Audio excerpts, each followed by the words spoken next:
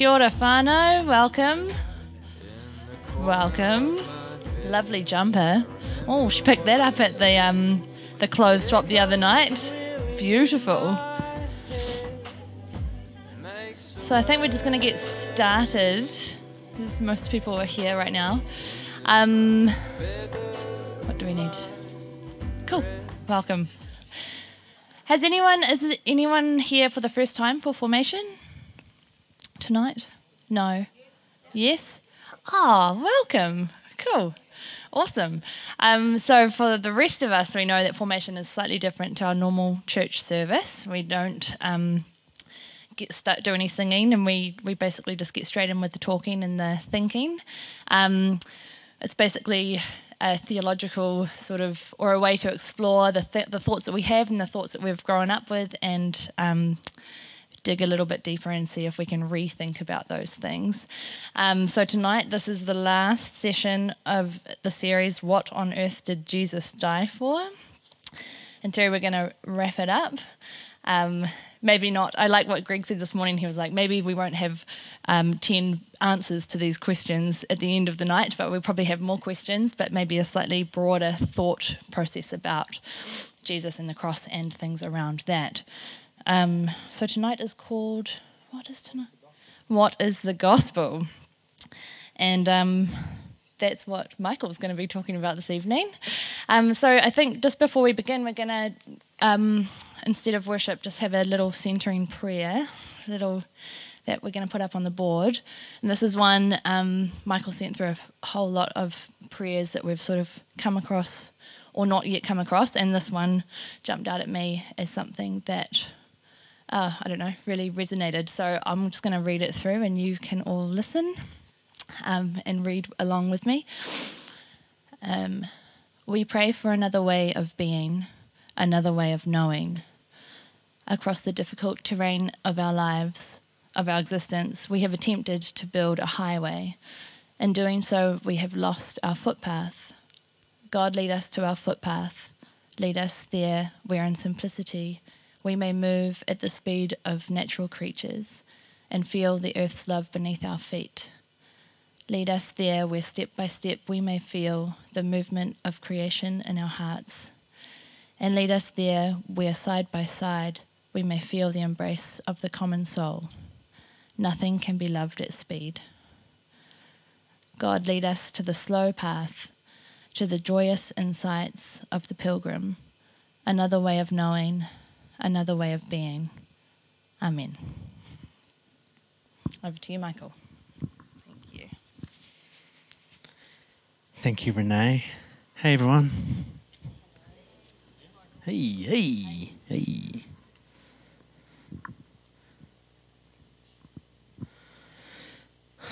I've got this issue with the microphone. I noticed this last week when I was talking, because I always hold this with my right hand, but I've got two fingers that I can't hold it with at the moment. And so then what happened? Oh, that's an opportunity for a story. You didn't have to ask that. No, some people know this already. But I did last Saturday night. I cooked roast lamb. Very good. Just finishing off the gravy, reducing that gravy down a little bit. It's tasting good. And I was around at my sister-in-law's place, and she's got gas hobs, and one of them is quite aggressive, so it gives off quite a bit of flame. And there was a plastic fish slice type thing that was on the stovetop that was obviously hanging a little bit over the element. So anyway, it had melted, but I did not know that, so I grabbed it, and I did that original thing, that the thing you do when you normally touch something really hot, which is immediately pull your hand away. And I did that, and I was like, nope, still burning. And so the plastic had kind of melted to my fingers there. So that was a good time at the A&E on a Saturday night in Waitakere Hospital. Anyway, it's a lot of codeine later, and I'm feeling great. I should have put the photo up on the slide. Looks great. No, I shouldn't have. Nah. Some people would be like, yes. Some people would leave. Anyway, we're going to get into a bit of a chat now. And as Renee mentioned, this is the final one in our series, What on Earth Did Jesus Die For? Before we get into that, I want to mention what our new series is going to be, which is starting in 2 weeks' time. So this is the final one of this little series. And next time, we are starting a series called Stairway to Heaven. And, hang on.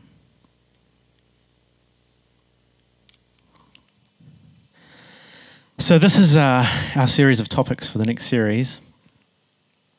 We're starting with heavenly creatures. So it's gonna. Oh man, these plays on words are amazing, aren't they? You guys are blown away. The level of creativity in this is outstanding. So really, we're going to be talking about a theology of heaven, and then on July the 15th, what the hell? So what's going on there with that idea, and how might we make sense of that in a way that seems coherent with the idea of God that we see presented to us in Jesus? And then we're going to do a bit of, I guess, theologically what you'd call eschatology, but we're going to flip the script on that in some interesting ways, I think. So there's all this language in the early church about Antichrist, and when I was growing up, that was a big deal, but in some really unusual and perhaps unhelpful ways. And so I want to try and get at what might be really going on in some of that scripture. And so there was also this idea of the rapture that I grew up with, which is where everybody sort of at some point flies away to meet the Lord. So we're gonna play with that a little bit and wrap up with a series on Behold, I Make All Things New. Or do I?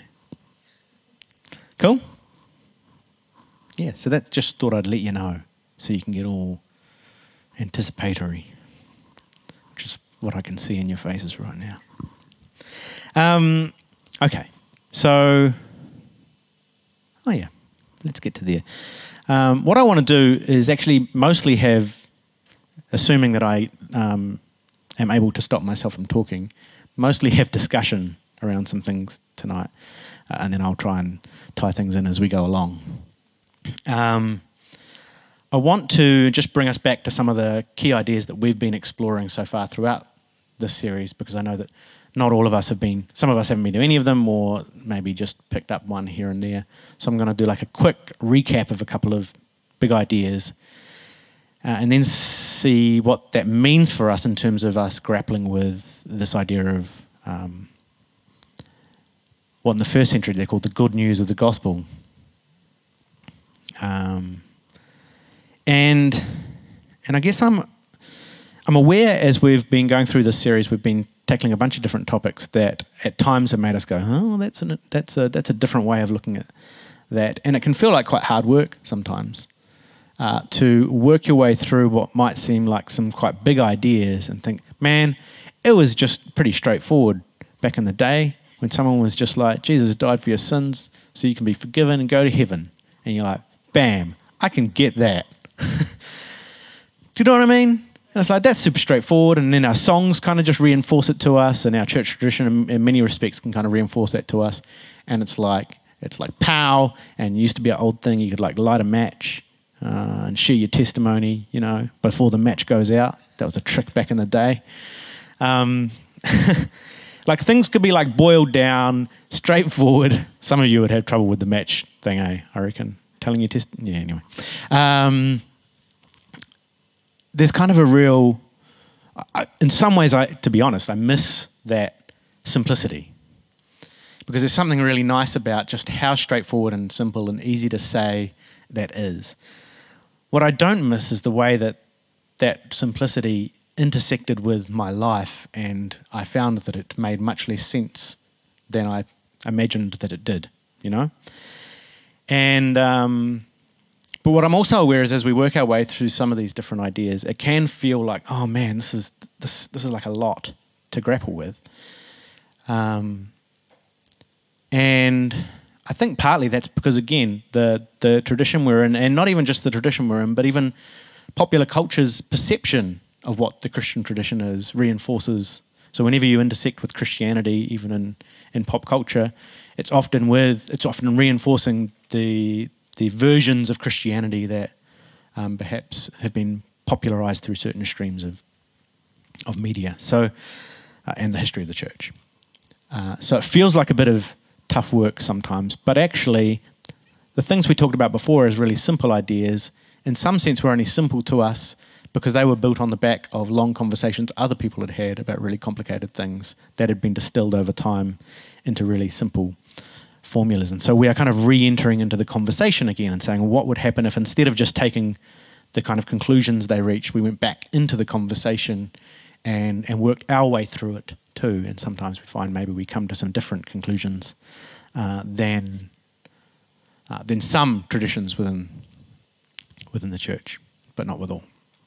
Yeah, so that's kind of what we're hoping to do. We started out back now a couple of months back, and we talked about two of the predominant ways that atonement theology, which is really how does Jesus' death relate to us, our idea of salvation, of being reconciled with God. That's what the idea of atonement is about. And there are two predominant views that the church has tended, or that have been focused on within the history of the church, probably down in the dominant tradition. And one of those is, and especially in the early centuries after Christ, were these images of redemption or ransom.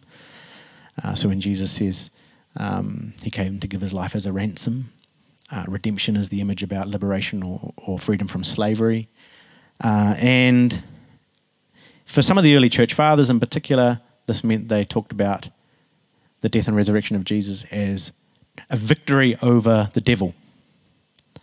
The devil was holding us hostage, if you like, and Jesus' death was like a payment to the devil, and so then the devil released us, but then Jesus rose again and the devil was left with nothing. Ha ha, in your face. That's kind of the way the story went.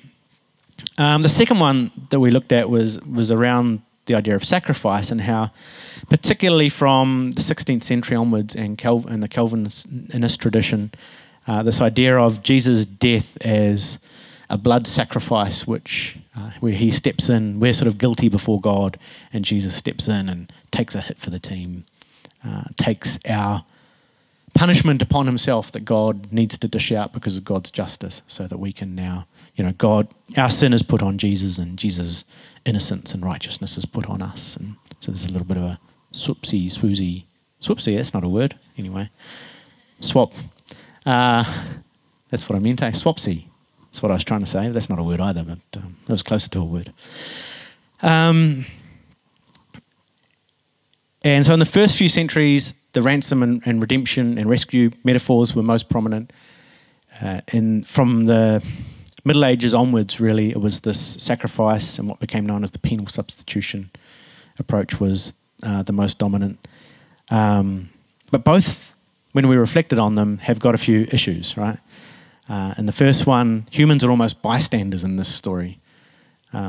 It's really it's God and the devil duking it out, and humans are sort of being with a sort of the third wheel in the story, if you like. And God and the devil are almost equal but opposites, and God sort of manages to trick the devil in the end and win us our freedom. And when you read the Gospels, that's probably not the predominant story we see being presented there. Humans are intricately involved in the story, in the death of Jesus, and in the response to Jesus rising. And then in the sacrifice metaphors, certainly in the way that I grew up with, have a tendency to have this angry father who needs to judge because of his own internal justice and how holy he is. And we have this image of a God who needs the blood of an innocent man to forgive. And that seems to stand in contrast with much of what Jesus says and does, who goes around forgiving people and asking us to forgive people. He doesn't say, well, when your brother or sister has wronged you, find something innocent, kill it, and then forgive them, or get them to find something innocent, kill it, and then forgive them. That's not what God asks of us, but it's also not what we see Jesus do either. Jesus offers forgiveness seemingly with abandon, just without entering into the whole sacrificial system. So what we've been trying to do is see if we can look at this from some other perspectives that connect with the story of Jesus as we see it in the Gospels and into the remainder of the New Testament, but might make a bit more sense, to me at least. That's what I've been trying to do. Cool? You all right? Yeah, good. All right, so we've talked about 4 different ways of looking at the story over the last little while. And the first was when we looked at the life and death and resurrection of Jesus as this archetypal story. That in some way the story of Jesus is our story. It's the story of humanity, that we journey through a dying to all sorts of things, but also this new life that emerges on the other side of that death. And so a lot of the language in the New Testament that Paul uses, for example, is this idea that we are crucified with Christ and then we experience the new life of Christ on the other side. And so there's this ongoing cycle of dying with Christ and rising with Christ. So Christ stands as this archetypal image of the human experience and the human journey towards fullness and flourishing and wholeness, salvation. And also this idea that even something fundamental in reality is present in this story of Jesus' death and rising, which is that all of reality seems to go through this process of into the dark and into the death and then out the other side into new life.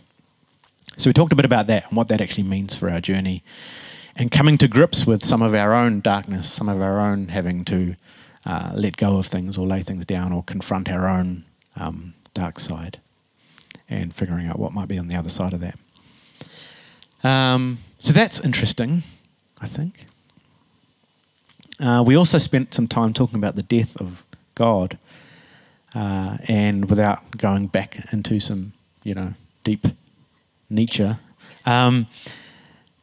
this phrase is used differently by philosophers and theologians, and it can mean different things to different people. But we were playing around with the idea that in some way God enters into the experience of death on the cross with Jesus. That if Jesus is where the divine presence is found, then God enters into suffering and even this experience of feeling distant from God. And we might also say that all sorts of ideas about God die on the cross with Jesus as well. God as this object out there far away who peers over the clouds at us. All right. We also talked about the life of Jesus in the context of his life as this one who really, in the kind of message that he embodied and spoke, had a stark contrast with the religious and political systems that were around him. So his life embraced this way of being that was non-violent, but that also refused to buy into all the manipulative and oppressive religious games that were being played at the time. And so in the end, he becomes the enemy of the religious leaders, and he also becomes the enemy in the end of the empire. And even the phrase Jesus as our Lord and Saviour, which Paul uses a lot, is in direct contrast to the idea of Caesar, who is the Lord and Saviour in the Roman Empire. And so Jesus' death holds a lot of meaning for us in terms of the kind of life that he lives and what happens to people who live that kind of life, but also this resurrection as an idea that God might still have something to say about that, and that in the end the powers of violence and oppression and empire and all of that do not win in the end, because God's way of love is more powerful. Thank you for that shout out, Andrew. I appreciate that. And then last time, a couple of weeks ago, we looked at the idea of scapegoating and the way which it emerged within ancient societies as a mechanism for controlling human violence, and the way that flowed into religious rituals of sacrifice, not just in ancient Israel, but in all sorts of ancient societies, and how the death of Jesus is not from this perspective an endorsement of that whole sacrificial system, but maybe a rejection of the whole sacrificial system. Because Jesus is the scapegoat in the first century for everybody. If we kill Jesus, that'll solve all the problems that we've got and put things back to the way they were. And again, in the symbol of Jesus rising, there's this. It turns out the scapegoat was God. It turns out the one they were scapegoating turned out to be where God was present, and exposes the whole system of the way in which we project our sin and our violence onto others, dehumanize others, so that then we can blame them for all our problems and then crush them. In the story of Jesus, that whole thing is opened up and exposed and named and then overcome in the new life of resurrection, and we're invited to live differently in the world. All right. So that's kind of the ground we've covered. You with me? Yeah? Cool. That took a lot longer to say than just Jesus died for your sins and now you're forgiven, rose again, and you can go to heaven one day. But I think it's still good news. What I would really actually like for us to do, and for this you're going to have to enter into this experience with me, otherwise this is going to be really lame. But what I'd like to do is for us to think for a minute about this question: what is the good news of the gospel? And because one of the things they were convinced of in the first century was this was good news. And I talked about the lighting the match testimony thing that I grew up with. There was another thing which was always like, okay, in 2 minutes, what is the gospel? 2 minutes. And, you know, someone would have to get up and and as you can tell, I got it down to about 10 seconds with my Jesus died, forgave us our sins, and so on. But what I'd be interested for us to do is to talk maybe just with the people around, maybe one or two people around us for a few minutes, and talk about this question: what is the good news of the gospel? In light of some of what I've just said, and if you've come new into tonight and you're like, whoa, that's some fresh ideas of certain kinds, that's cool. Let's just go with it and see how we go. But I'd love for you to think about this question, and if the question makes you not know what to say, that's totally cool. Talk about that. Why not? But if there is something to say, what I'd love for us to do is for some of you to jot down a few ideas, and then we'll try a little 2-minute what is the gospel chat. What do you reckon? Are you game? What we're trying to do at Formation is not have this massive barrier between the person up the front talking and the people who are here, because we want this to be an experience where we're actually comfortable saying stuff and sharing our ideas together. So if we give you like 5 or 10, maybe 10 minutes, or 5 or 10, we'll see how we go. We'll see how you're going. And then if any of you feel like, yeah, I think I can do this, then we'll set up a little timer. And you're going to have 2 minutes or less to tell us what you think the good news of the gospel is. What do you reckon? Renee? To clarify. Yes. So, coming from a perspective of gospel, from growing up with a version of the gospel. Sorry. Just clarifying the question. Are we coming from a perspective, or having come from a perspective of an old version of the gospel, the like Jesus died for your sins version of the gospel? Are we trying to pull in the things that we've talked about in the last few Formation series and then reframe the good news of the gospel in light of these thoughts? Well, yes, and if that's what you, if you would like to integrate the thoughts that we've been talking about. So certainly you're not forced to say, right, you must integrate all of the things that we've discussed, because there might be some of them you're like, I don't know if I'm really down with that, or I think I see that differently, and that's totally cool. But I would like us to think about this question in light of some of the things we've been talking about. If someone was to, just say, right, so what is this gospel of Jesus? And we had less than 2 minutes to answer that question, which is like, I don't expect, I don't think we should be able to explain the gospel in less than 2 minutes, because I think the idea is that it's such a mysterious and expansive and ever sort of expanding story that we have to keep coming back to and seeing again and seeing in fresh ways. So this is not like, man, we're looking for the perfect answer to this question. This is more like a chance to say, what if I was to boil down at least some of the key ideas that I think sit at the heart of the Jesus story? And if I was to try and tell someone that and I only had less than 2 minutes, what would I do? Does that make sense? Yeah? Some of you are like, oh, I don't know about this, man. But I reckon you'll be right. Yeah? And you don't all have to, so if you're like, please don't, I'm not going to like pick on you and make you do this, but if some people are happy to, then we'll give it a go. So I'll give you a few minutes, talk about this, see what happens. Sort it all out. You have now got all the answers. Christianity clocked.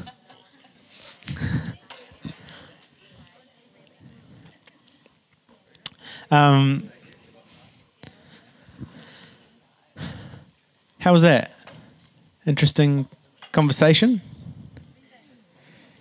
Any different perspectives among the groups? Yeah, which I think is part of the beauty of this whole thing is that no matter if we were to lock ourselves in a room and try and nut this out for the next 6 months, we'd still come out thinking slightly differently about it, I guarantee you, from one another. That's part of the beauty of the story. And I think that's part of the beauty of the fact that in the scriptures we have a sacred story, not a doctrinal summary bullet points, you know. So is anyone willing to like give this a go? To like do it under two? Yes, Yvette is willing. You're always ready to preach. That's what you're telling me, eh?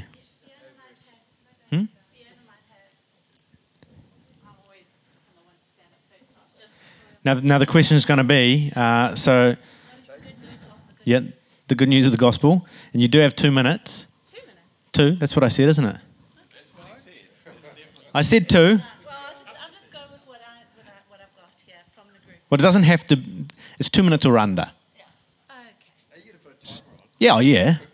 Let's just stop. Timer on, and then you'll stop. At 2 minutes, you'll have to stop. I think I'll stop before then. That's okay. Huh? Yeah. Okay. And I might pass it. We might do a group thing. I might pass over to Fiona. Oh, in 2 minutes. Man, challenge. Physical challenge. All right, you ready? So what is the good news of the gospel, which is the good news? So what is the good news of the good news is sort of what we were thinking. I guess the first thing that sprung to my mind, and some others that was sort of similar, was there is always hope. That's good news. There's always hope, even in oppression, even in death, even in persecution. There's always hope.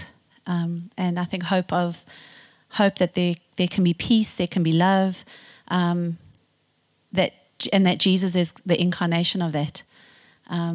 So that's, we spoke a lot about acceptance, feeling accepted. That's good news. Knowing that we're accepted and loved, knowing that we are loved by others and knowing that we are loved by God. And then we started talking about who God is and knowing that we're loved by a loving God and a good God and that we're never alone. That's good news. That God is with us through the ups and downs. That's what Fiona said. And that we bear the image of God.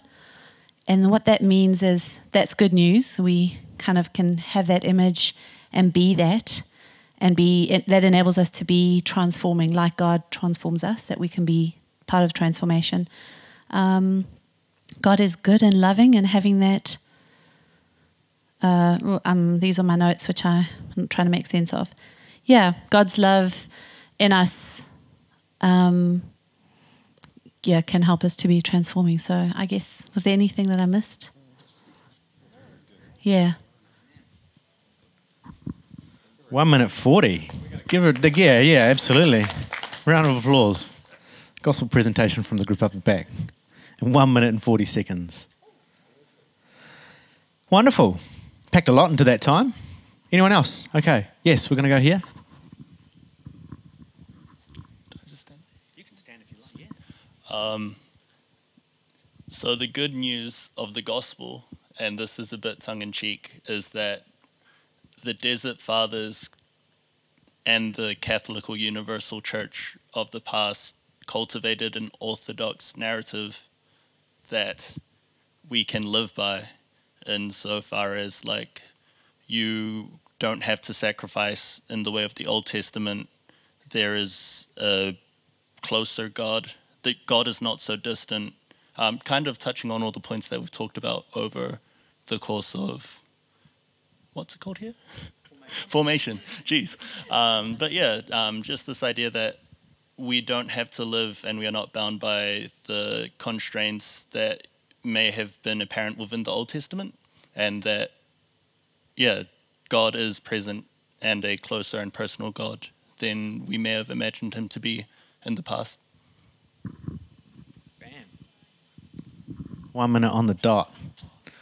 You guys. All right. Thank you. Yes, round of applause. Gospel presentation. Thank you. All right. You've got 2 minutes. Okay. Basically, in the scripture, there are two answers to the good news of the gospel. One is that you can be saved. Now, that brings another question. What in the world do you mean by being saved? But I think that, the word saved, salvation and so on is very prominent in the message of Jesus. And I suppose basically it's down to you are saved from the grip of sin and for the power of sin over your life. That is one answer. The other one that comes particularly in John 10:10, where Jesus said, I am come that people might have life. I mean, the word life comes very much into the message of Jesus over and over again in John and 1 John and that sort of thing. There's so much about life. And Jesus said, I am come you might have life, they might have life, and they might have it to the full or have it abundantly. And so I think the good news of the gospel, and I would say to anybody, is that, and many people I think actually would say, yeah, my life's pretty good. Why does it need enhancement? Why does it need to be supercharged? And I think the basic message is that without Jesus, there is something missing from your life. With Jesus, you have the opportunity to go up a level. And so, that's the quality of life, and also the whole business. In the Philippian jailer said to the prisoners, what must I do to be saved? And they told him what he needed to be saved. You've got 10 seconds. 10 seconds. Okay. Right. Okay. So that's about it. Wonderful finish. Sorry to, that was the 10-second countdown. But thank you. Wonderful. Good. All right. Yes. While I'm over here. I'm not very good at this. My children tell me I bleat on for way too long. What I initially said when talking with the group was that in the incarnation, death and resurrection of Jesus, God came close. He came close to our pain, our brokenness, our suffering. And the good news is that he's created a way for us to have a redemptive relationship where our brokenness is able to be redeemed, and that we're able to then partner with him in bringing that redemption to all of creation. That he didn't come just to save me, he came to save all of creation from the effects of this brokenness. What I would add to that now also is that through the resurrection and ascension, he has given great dignity to being human. That in taking on flesh, but not only taking it on here, but on through the resurrection and ascension, God is tied with humanity, so that it is good to be human. It is good to enjoy a cup of coffee. It is good to, we don't need to be saved from humanness. We need to embrace what it is to be human, what it is to have relationships, what it is to be creative, what it is to, salvation is to be truly human. Oh. Minute 40. Ready to get saved. Man. Gospel. Yes. All right. Ben. The gospel was a 2,000-year-old propaganda used by an oppressed people to unite and grow and eventually overthrow the Roman Empire dominators through passive resistance and stuff, and is now open to interpretation. Thank you, Ben. 16 seconds. I appreciate that. Yes, okay, Josh. Oh, no, you don't want the timer. Okay, so we had lots of different ideas. First one being, the good news, the gospel, involves some sort of dimensional shift where the kingdom of God sprouts out of the earth as good plants in an old field. We have the end of aloneness, the end of individualism and, the cancerous cell that only wants to replicate itself, but instead being part of the tapestry of the community of humans within the church, I guess in this case. Direct access to the author through prayer and thoughts, and knowing that the person running the show is right there, and you don't need a priesthood to speak through. That you can reach a state of spiritual ecstasy by songs or meditation or prayer, where you feel free and peaceful. Also, that there's a foundational rock underneath the life, something to have a consistency to return to when things get wild. Transcendence of suffering. When pain comes, you can find contentment in the rain and the storm, and in whatever situation, because you have a hope.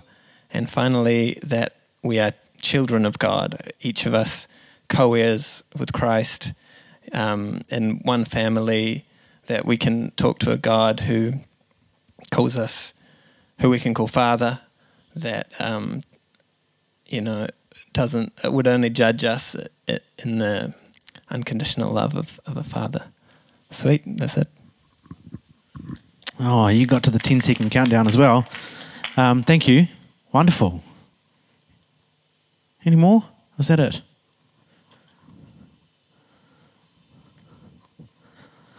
That's it. That's good.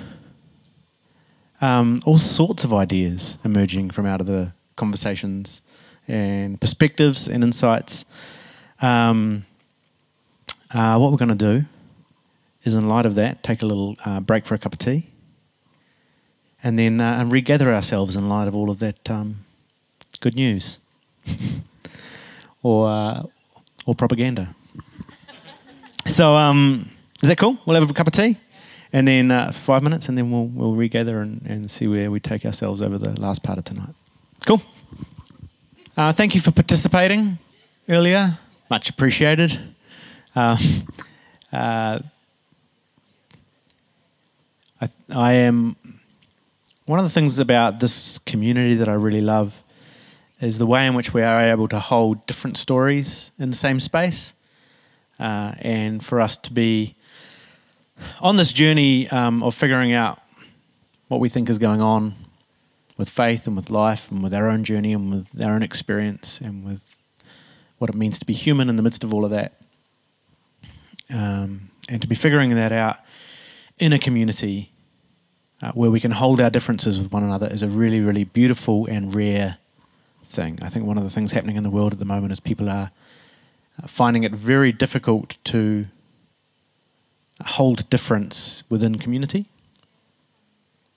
And my hope is that church communities, while often not this, can be communities of people where we can actually learn to cultivate kindness and generosity towards one another in our difference, and that could be a part of what is beautiful about this thing. So thank you for honestly sharing and not just packaging up a what Michael wants me to say response. But authenticity, I think, is a beautiful thing when we can actually honestly express what it is that's going around our minds and hearts. So there's a couple of things I want to do before we finish. Yeah, we're going to finish with dinner again together tonight. I wanted to think about this idea of gospel in terms of the fact that, for starters, Jesus starts with a gospel himself. He starts preaching a gospel of the kingdom quite very early on, right at the start of his ministry.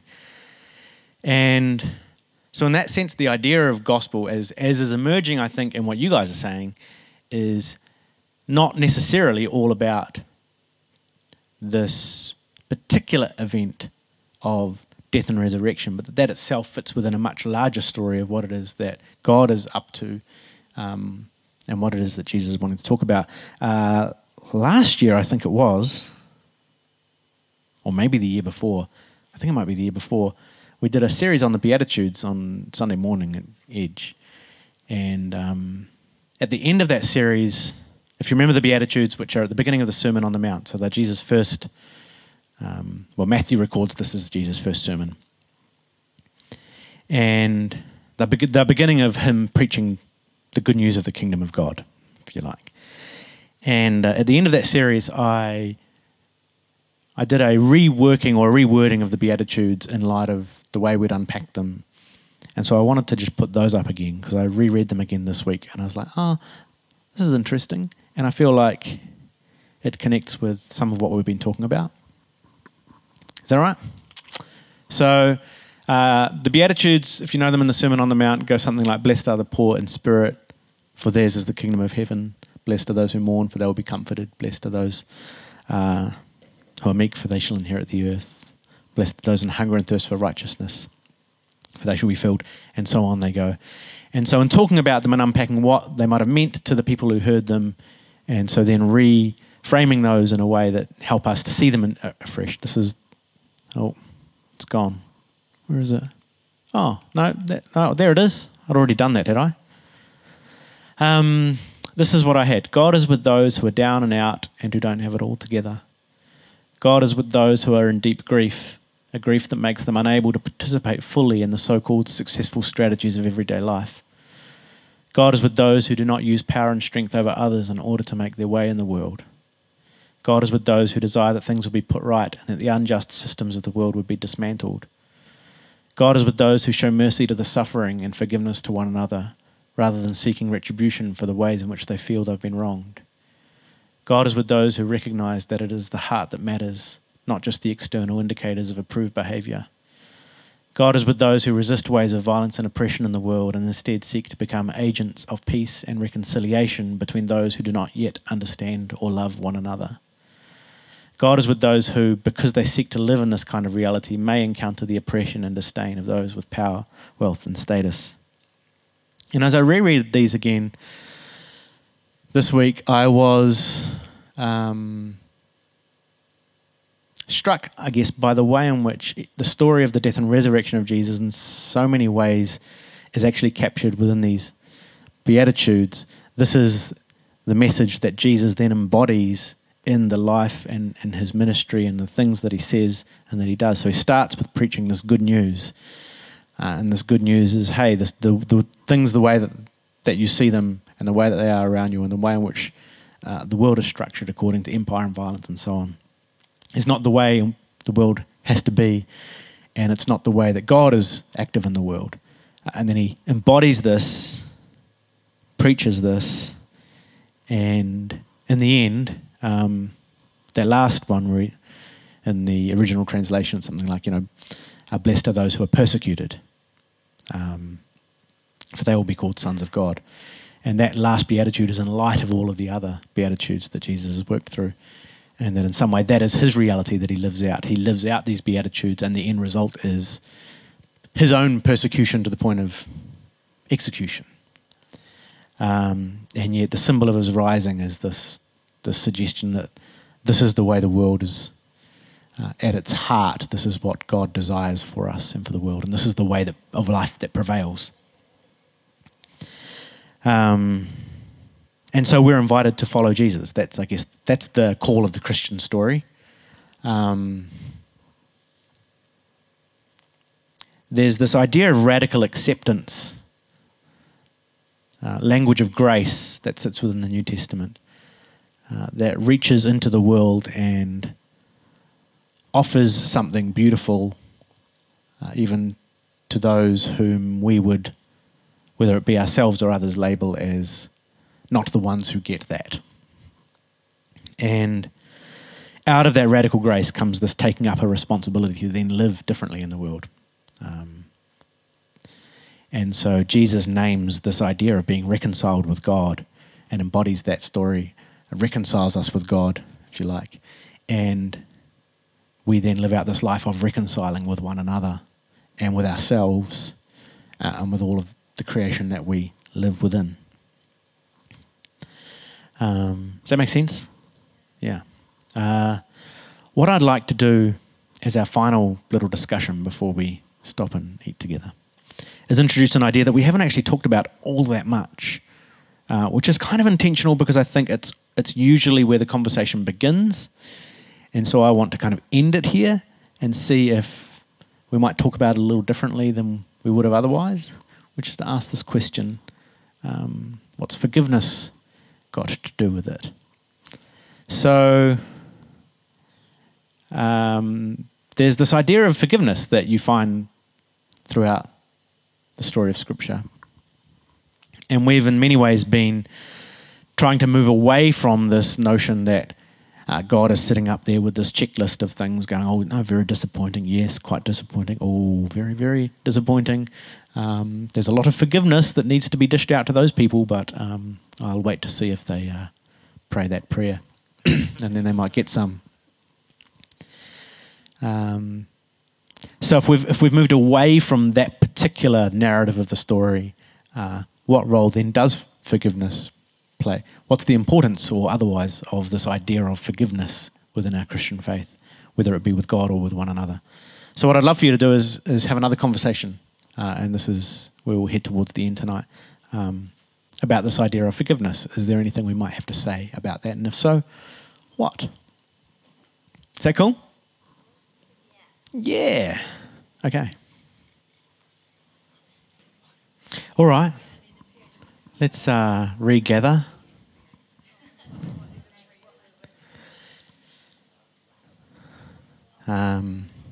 Just leave a big topic right for the end, eh? Just open that up.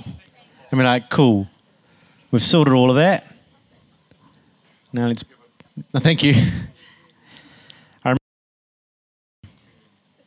And I said the F word for the first time. Accidentally. Accidentally. It wasn't said in anger. The word forgiveness, no. No, the other one. Fun. And my friend had said something and I'd kind of imitated him. David Ferrier, old mate. He'd said something and then I sort of imitated him, but his sentence had contained, the old F-bomb, and so mine did too. And then I suddenly thought, because I mean, I was, some of you know enough of my story to know that didn't go down well in Hastings Pentecostal churches. So it was at school, on the school field.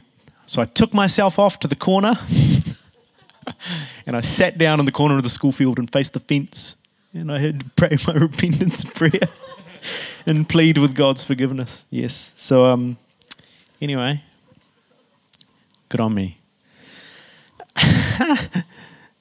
Anyone got any thought? We won't spend a long time here, but I did want to open that up. And if you feel like, man, this does not tie this all in a neat bow. Yep. Dirty old edge, eh? But I'd like to just get a couple of thoughts before we then are able to finish up. To me, it talks about relationship.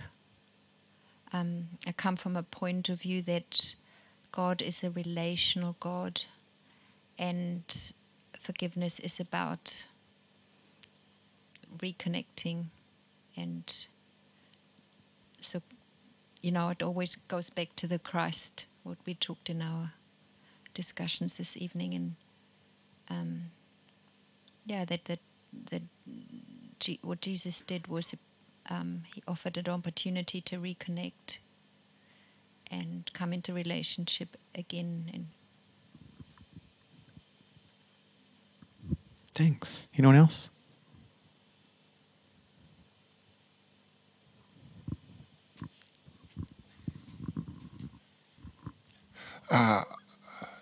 For me, forgiveness has often been seen as a transactional term of a releasing of debt.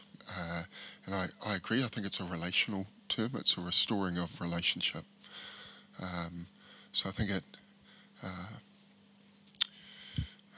I use the illustration of my relationship with my wife.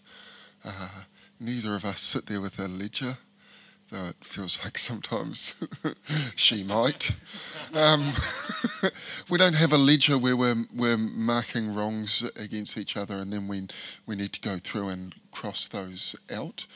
It's that at times I do wrong my wife and I don't treat her the way she should, and it damages our relationship.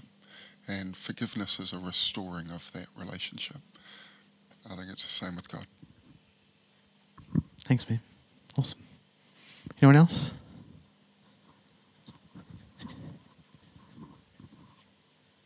I didn't actually share this in the group, but I've always sort of seen. Do you mind holding that for me? Thanks. Forgiveness as like when someone wrongs me, then I have to. If they say, "Please forgive me," I actually absorb that pain. It's like I don't leave it sitting there or hold it. It kind of goes into me, and I take it on, and I go, "Okay, I'm going to keep that pain with me. I'm not going to say, no, you deserve to pay me back or whatever."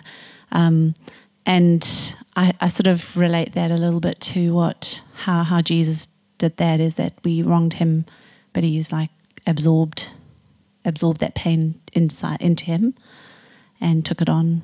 I don't know if that makes sense. Thank you.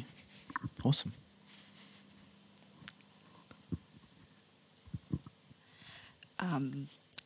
Forgiveness leads to freedom, because you find forgiveness for yourself, and it makes the next time way easier for you to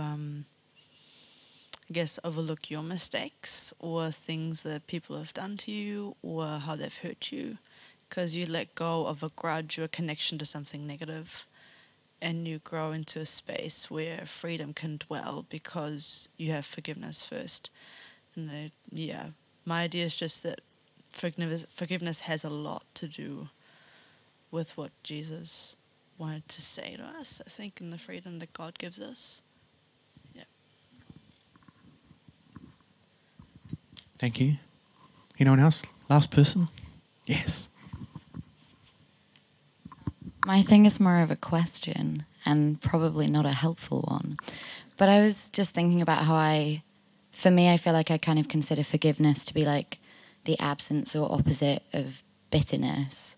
And like, I think bitterness is ugly and like eats you up, and I just don't want a part of it. So then for me, I feel like sometimes I forgive selfishly because I don't want to feel a particular way. And that's kind of, I don't feel like I have an answer to that, but thinking about can forgiveness be selfish? Or like, is it supposedly selfless because in theory it's meant to be like doing better for both people? But can you forgive selfishly? That's not helpful, but that's what I was thinking.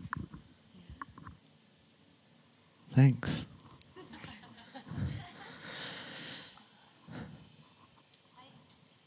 Yes?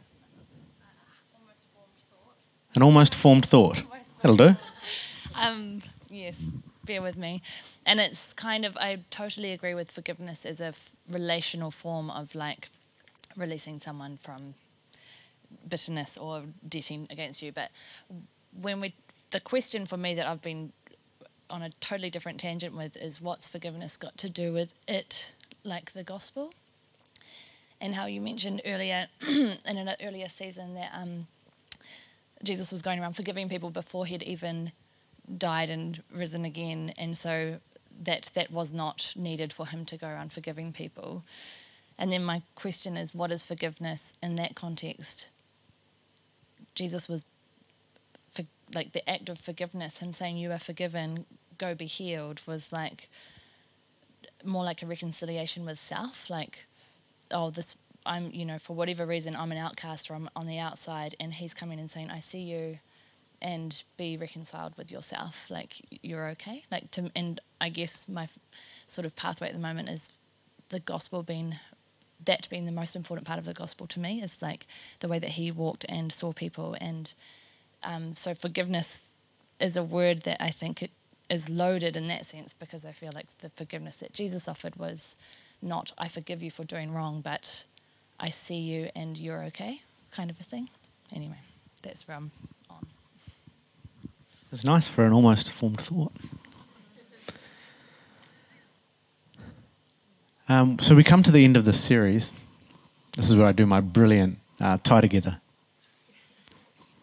Yeah, I'm not sure if I've got one.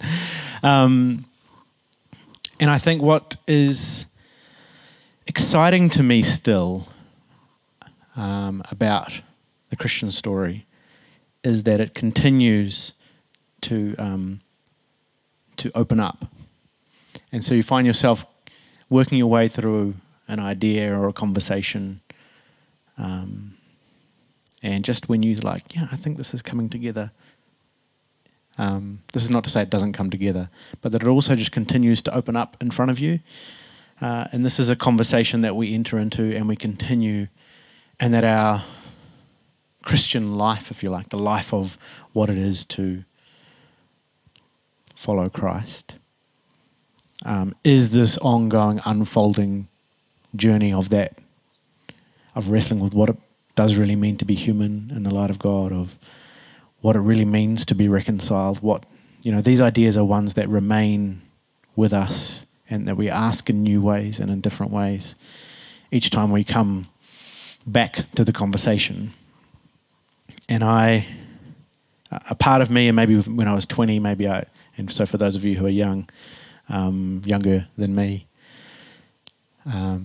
might feel like this too, which when I was that age, I suppose I really loved the idea of a concrete thing that I could just like package up with me and take around and feel like I was totally confident about absolutely everything. And I blasted my way through the world and through a few people as I dispensed my judgments upon my peers with supreme confidence. But what I'm enjoying about my journey now, I think, is the way in which it continues to open up before me and unfold in surprising ways.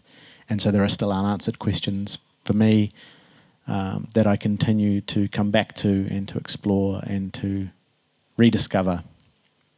And yet there's also something profoundly meaningful in the midst of that journey that isn't like just floating in the breeze. It is grounded in this profound truth of the story of Jesus for me. I wonder if in this idea of forgiveness there is, I think in the story of Jesus and in the gospel and the Christian tradition, there is this idea that we do come face to face with ourselves and we do become aware of what we are capable of, both in a beautiful sense and in a difficult, tragic, sometimes painful sense. And I love that idea of being reconciled with yourself. And somehow you actually see in the New Testament these continual connections between being reconciled with God, reconciled with yourself, and reconciled with other people. And so it's never just this vertical, me and God, how does that fit? But that's always somehow it's all connected as a part of the same story in terms of, am I reconciled in myself? And what are my relationships like with the people that are around me? And somehow this story of forgiveness and reconciliation and relationship enters into the midst of all of that context and reshapes it and invites us to live differently. So with that in mind, that's a good place to finish. Yes. Is that cool? All right. Bless us. I'm going to hand over to Renee with a couple of notices, but I'm going to pray to finish. Is that all right? Would you like to just stand up? Because it's closer to heaven. Oh, maybe we'll find out in 2 weeks it wasn't closer to heaven. Okay, I'll pray, and then Renee's just got a few things to tell us.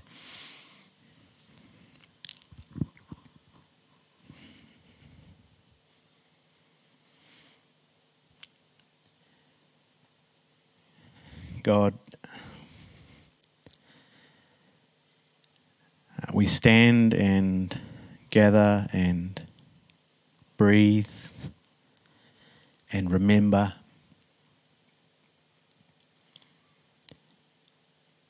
that somehow a story of a wandering, mystical prophet in the first century is still present with us. We still come to this story, and it's not just an ancient story, but it's somehow our story too. And there's something still alive in it that meets us. And so may we continue to breathe in and out in that story. May your Spirit be present among us and within us and between us and before us and behind us as we continue to discover what it means to be alive and to be human and to live in the reconciling work of Jesus. Help us to be the kinds of people that include and love and embrace and forgive and reconcile and experience liberation and bring liberation, that we might be followers of Jesus. Amen.